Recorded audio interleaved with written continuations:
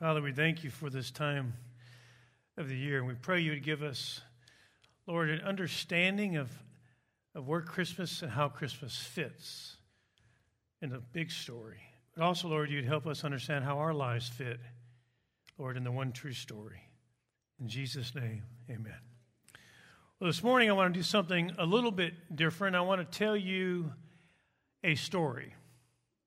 In fact, I want to tell you the story. In the movie The Lord of the Rings, Frodo and Sam go on quite a journey.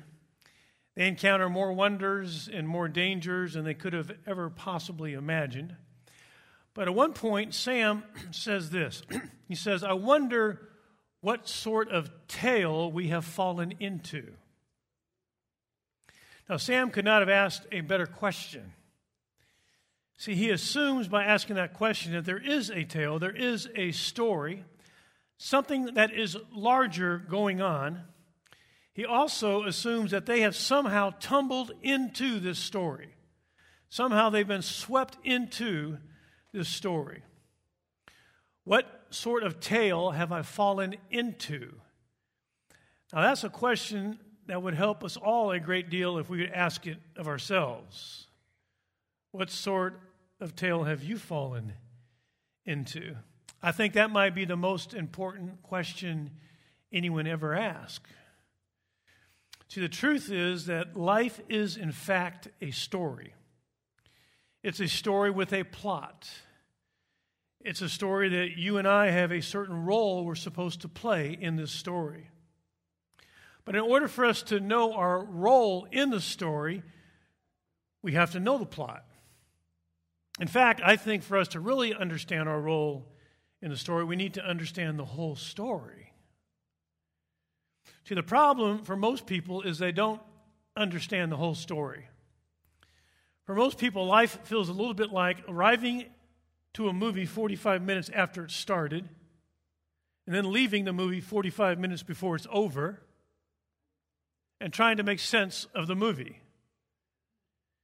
See, the truth is that life is a story. John Eldredge points that out in his book entitled Epic. So life is a story, and you and I have been dropped into the story.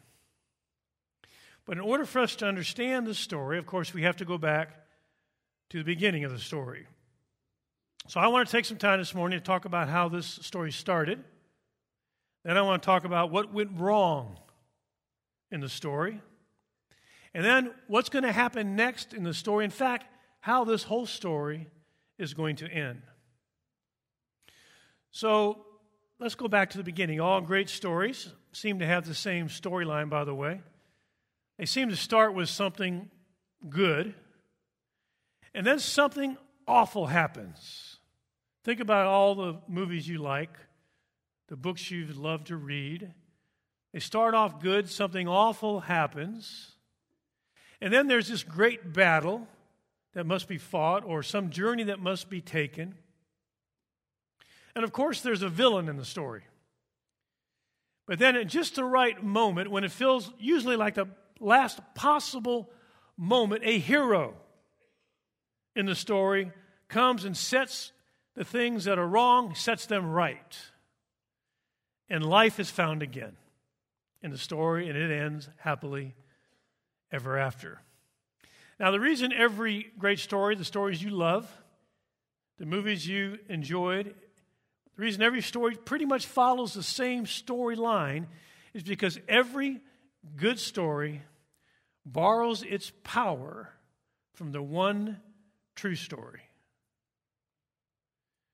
All great stories start off usually once upon a time, so they have a beginning.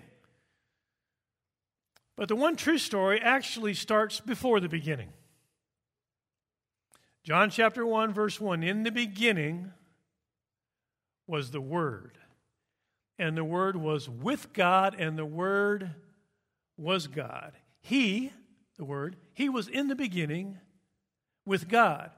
And all things came into being through Him, and apart from Him, nothing came into being that has come into being. So before time began, in the one true story, there was perfect community. Something we call the Trinity. So this epic that we've been born into has a golden past, has this intimate fellowship, Father, Son, Holy Spirit.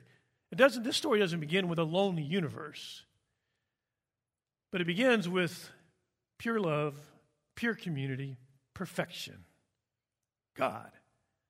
And then God creates this universe, and we see this story begins to take place. But not too far into the story, something goes horribly wrong. By the way, have you ever wondered why every story has a villain, every good story? I mean, it's hard to think of a story that you really love that doesn't have a villain. All the way back from when we were kids and we read about the big bad wolf. And then we got a little bit older and it's the Wicked Witch of the West. And then we got a little bit older and it's Darth Vader. And then we got a little older and it's Longshanks enslaving Scotland. Or Magua the Black-Hearted Huron in Last of Mohicans.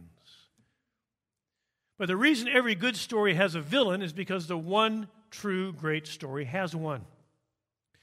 See, the one true story has a villain by the name of Lucifer. Now, we know that Lucifer was one time a good angel. He was a cherub. He was, in fact, the most powerful of all the cherubim, the most beautiful, most majestic of all of the angels. He was the commander of the angel armies.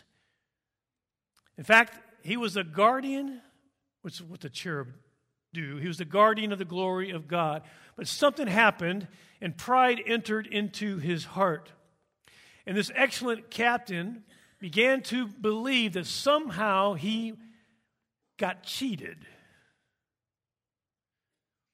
And he decided he didn't merely want to play this most noble role in the story. He wanted the story to be about him. So he rebelled against God, he betrayed God, and he tried to take the throne of God as he recruited a third of the angels to join him in this attempted coup. So the one true story has a villain. Evil enters into the story. By the way, I must interject here. Life is very confusing for all of us if we do not take into account that there is a villain, that you have an enemy. So Satan mounted his rebellion on the power of an idea. And the idea was this: God is holding out on us. That's the way to recruit that third of angels to join him. God's holding out on us. But even after the insurrection was squelched, and it wasn't hard to squelch by God, and Lucifer, Satan, and this third of the angels were hurled over the high wall of heaven, even while the smoke was still rising from the insurrection, still lingering. Evil had entered this dreadful story, and the idea of whether or not God is good, this question was still lingering. And that's a question, of course, that Lucifer, Satan, tempts Adam and Eve with. Is God holding out on you? Did he really say you can't eat from any of these trees, the garden? Which leads us to another part of the one true story. There was a place called Eden. And we're haunted by Eden.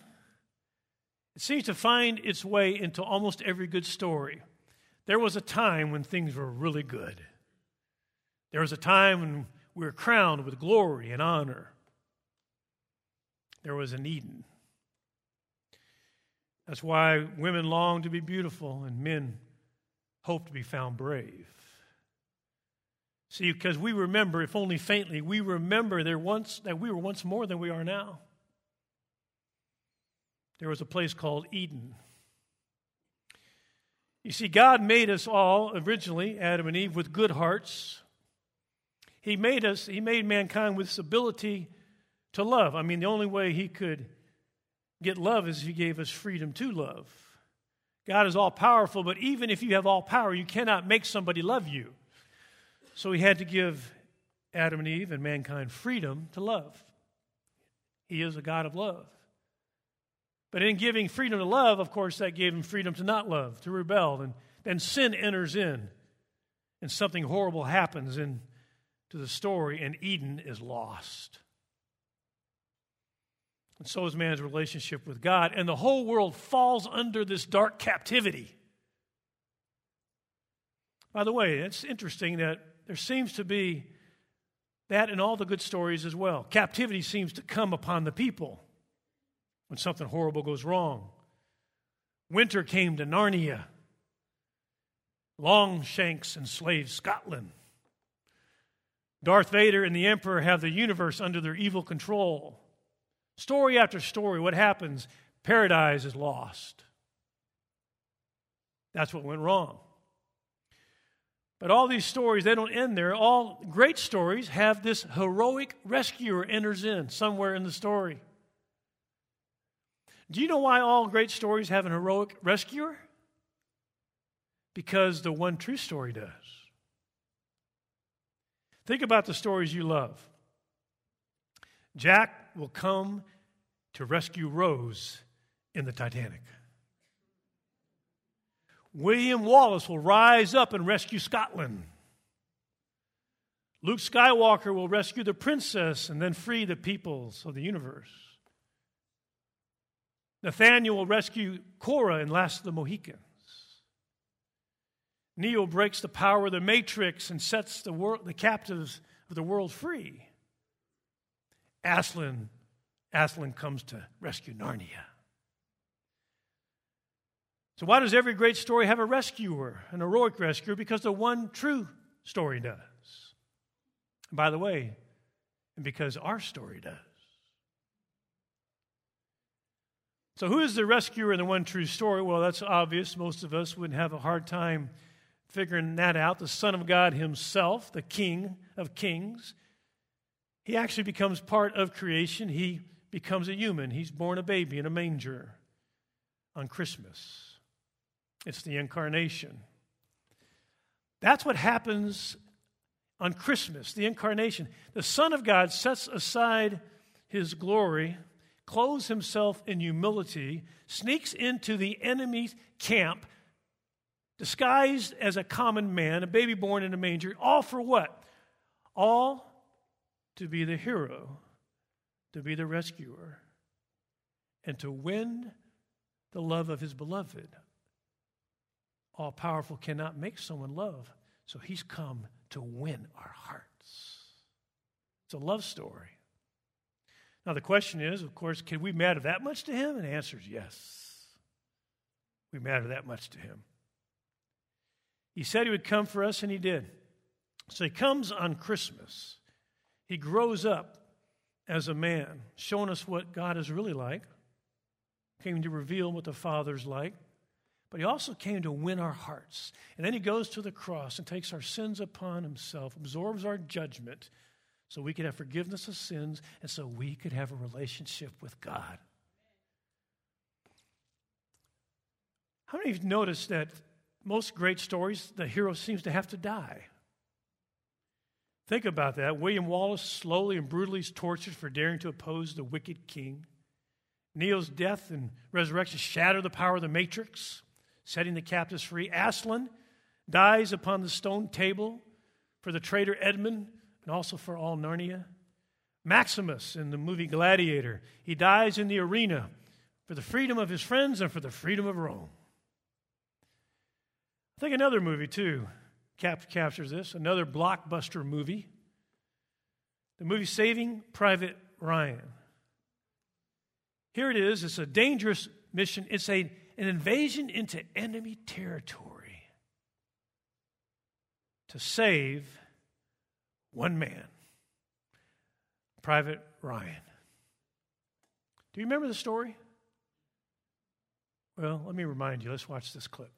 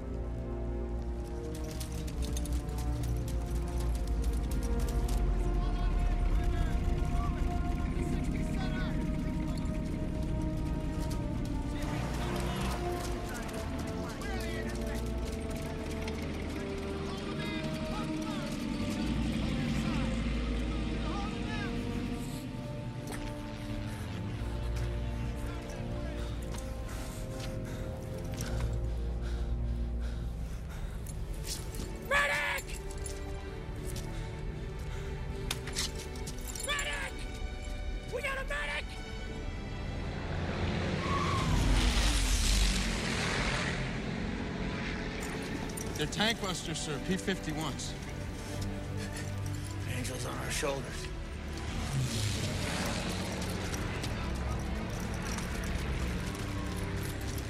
What, sir?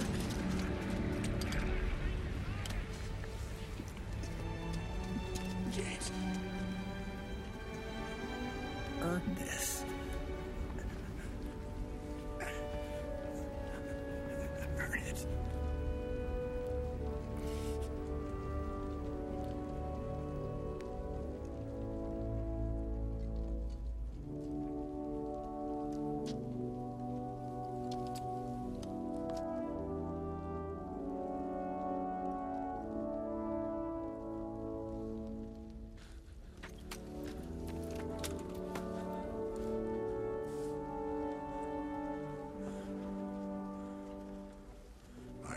Mrs. Ryan, it's with the most profound sense of joy that I write to inform you your son, Private James Ryan, is well and at this very moment on his way home from European battlefields. Reports from the front indicate James did his duty in combat with great courage and steadfast dedication, even after he was informed of the tragic loss your family has suffered in this great campaign to rid the world of tyranny and oppression. I take great pleasure in joining the Secretary of War, the men and women of the United States Army, and the citizens of a grateful nation, in wishing you good health and many years of happiness with James at your side. Nothing, not even the safe return of a beloved son, can compensate you or the thousands of other American families who have suffered great loss in this tragic war. But I might share with you some words which have sustained me through long, dark nights of peril, loss, and heartache. And I quote, "I pray that our Heavenly Father may assuage the anguish of your bereavement and leave you only the cherished memory of the loved and lost, and the solemn pride that must be yours to have laid so costly a sacrifice upon the altar of freedom. Abraham Lincoln." Yours very sincerely and respectfully, George C. Marshall, General, Chief of Staff.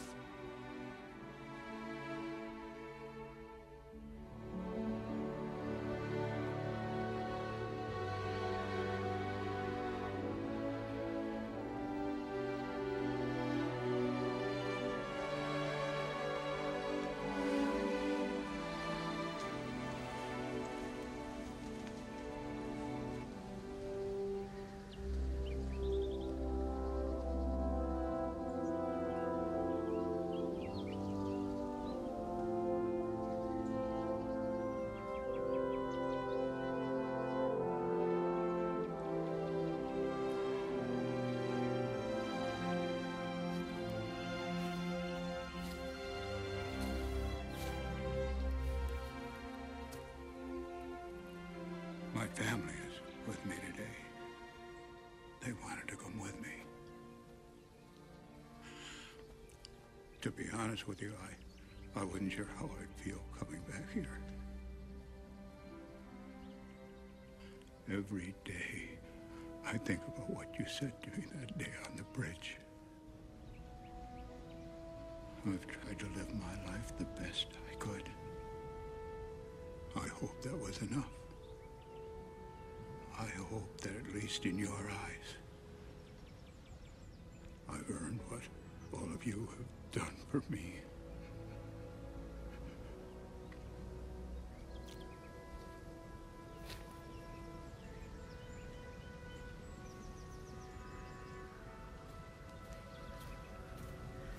James? Captain John H. Miller.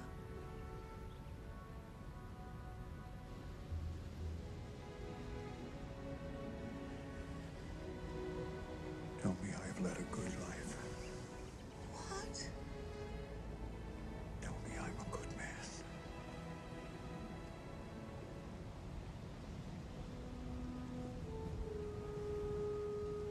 You are.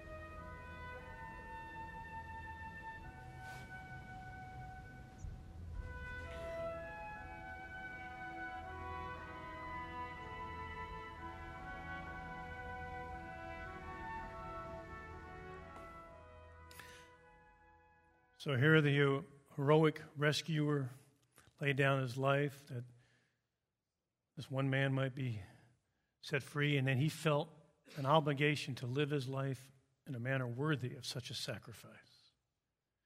So once again, we see how it's drawing its power from the one true story. Jesus makes the ultimate sacrifice for us, dies so we might be free, and then if we really get it, then we want to live our lives in a way that's worthy of such a sacrifice.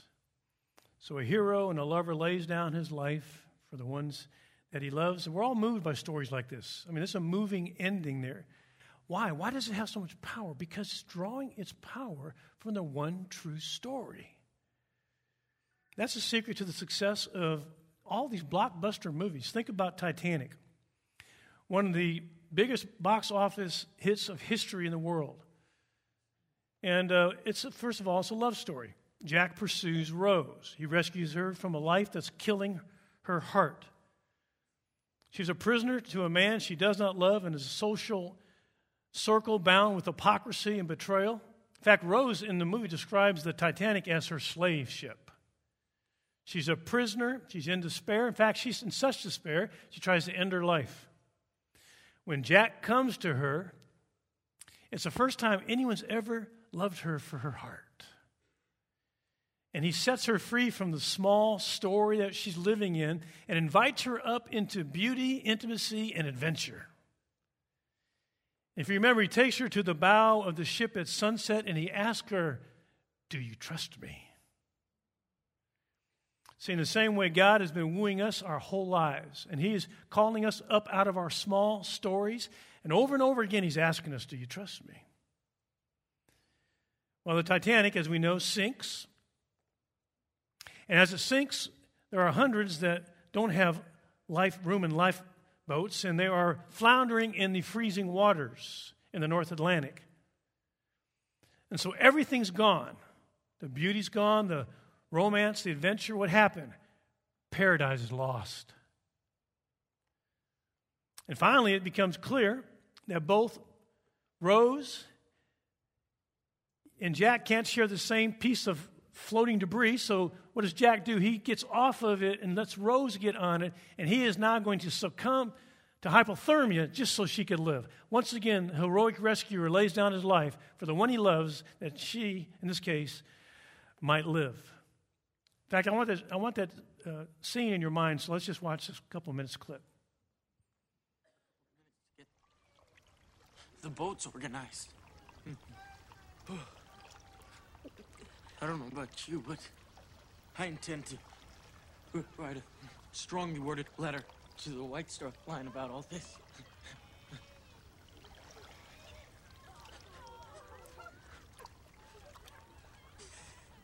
I love you, Jack.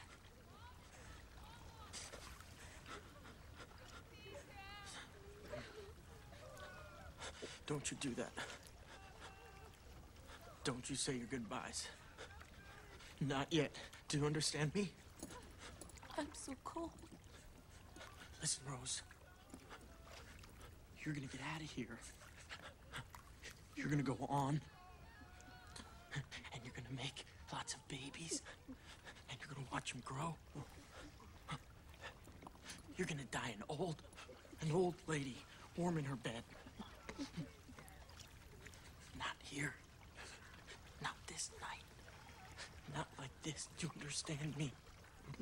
I can feel my body. Winning that ticket, Rose, was the best thing that ever happened to me. It brought me to you. And I'm thankful for that, Rose. I'm thankful. You must do me this honor. You must promise me that you'll survive. That you won't give up. No matter what happens. No matter how hopeless. Promise me now, Rose. and never let go of that promise. I promise. Never let go. I will never let go, Jack. I'll never let go.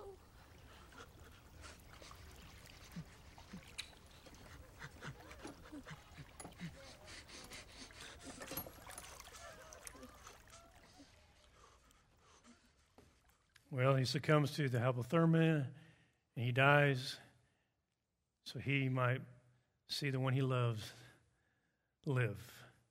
Later on, Rose tells her story of Jack. She says, he saved me in every way a person can be saved. Now, of course, that's not really true of Jack, but it is true of Jesus Christ. He saves us in every way a person can be saved. Not only that, but the life, the death, and resurrection of Jesus answer once and for all what God's heart is really like. That he's really good and he really loves us. I mean, even at the point of our deepest betrayal, when we were the farthest away from God as we possibly could have gone, God came and rescued us. He made a way to rescue us. I mean, none of us have been loved like this by anyone else. He's come to save us in every possible way you can be saved. That's God's heart toward us. So what really drives God's heart? The hero of the love story. What caused God to enter into the story on Christmas? What caused him to do that was to make sure that story had a happy ending, to make a way, to be the rescuer, to save us, to have a relationship with him now and forever, to bring one day, a time when paradise will be regained. But you say, well, yeah, it still seems like, he left us here. And I just want to tell you, the story's not over yet. This story that we're in right now, that we've all been dropped into, that we've all fallen into, this tale, this story has a happy ending. Don't you know that all the great stories that we love, they end happily ever after? You notice that? The movie just ends right, happily ever after, and it's a good feeling. Where does it get its power from? It gets its power from the fact that the one true story ends and they lived happily ever after. In fact, I want to just go ahead and watch one more clip, because this is one of those clips, again, that borrows its power from the one true story. Now, in fact, as we're watching this last clip before we close, I want you to be thinking about why this clip is powerful and where it gets its power from. Let's watch this last clip on how it's the final scene of the Titanic. Now, Jack is dead. It's been 80 years since Jack has died. Rose is now an old woman. Her life is behind her. Her life is fading like the photographs on her nightstand. And we see this great ocean liner, Titanic, is now on the bottom of the sea. It's rotting down there. And then something happens. Let's watch.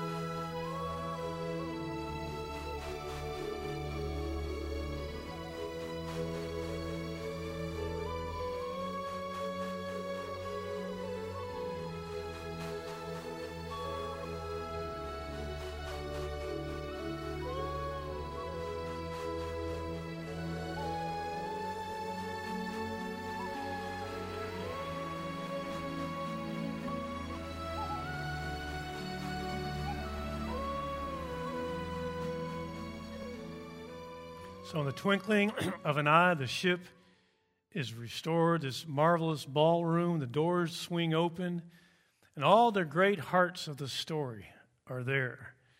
And then a grand party begins. I mean, this ending is borrowed right out of the Scriptures, right out of the Bible. The idea of immortality, the idea of the restoration of all things. And then it begins with this wedding feast. I mean, hope beyond hope, paradise is regained. I mean, this is the breathtaking ending of the movie Titanic.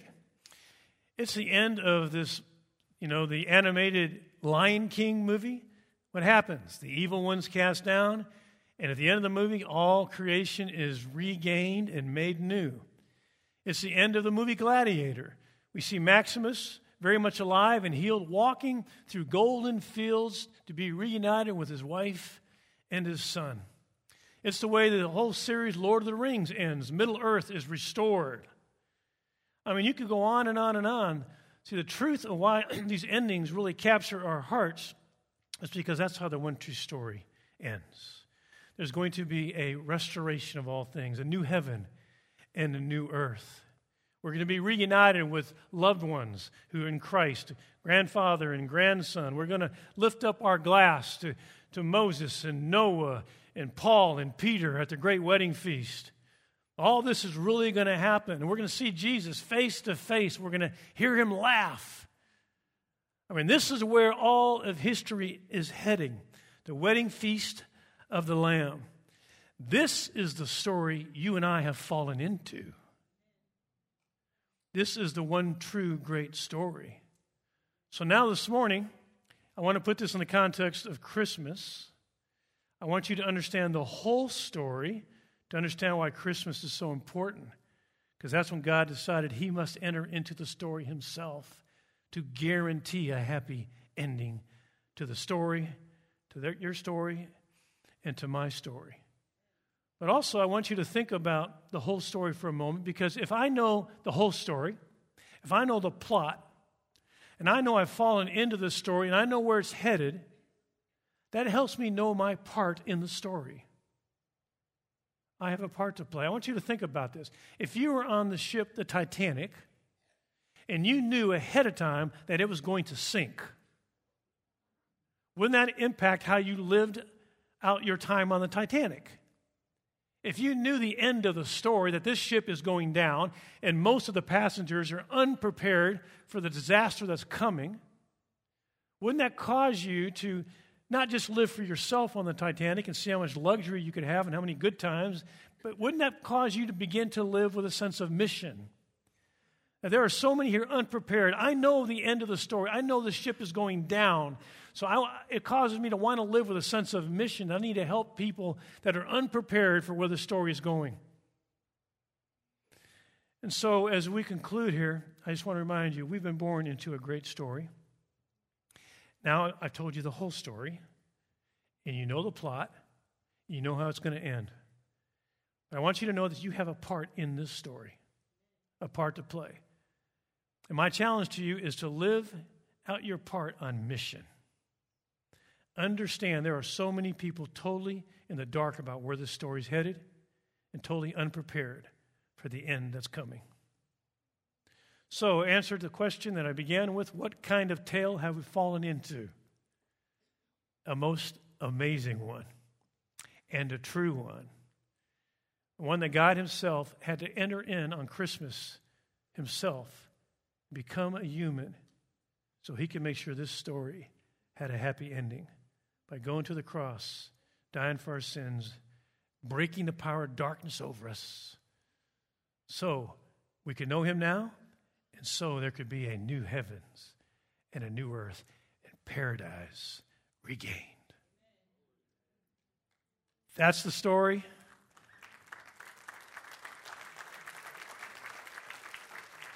And if you know Jesus, your story has a happy ending. If you don't know Jesus, what are you waiting for? Ask him to be your Savior and Lord today. Let's all stand for prayer. Father, we thank you for this amazing story that we've fallen into, or I should say that you put us into.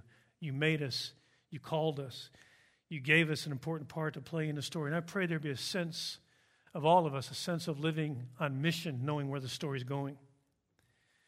And also, Lord, I pray that this Christmas season we find ourselves with grateful hearts knowing why you came. You came, Lord, to woo us, to win us, and to make sure this story has a happy ending. So we thank you for this time of year when we can remember that and be grateful towards you and give you praise and honor. So I pray this week, Lord, that as we go about our day, we live with a sense of where it's all headed and what part we have to play. In Jesus' name.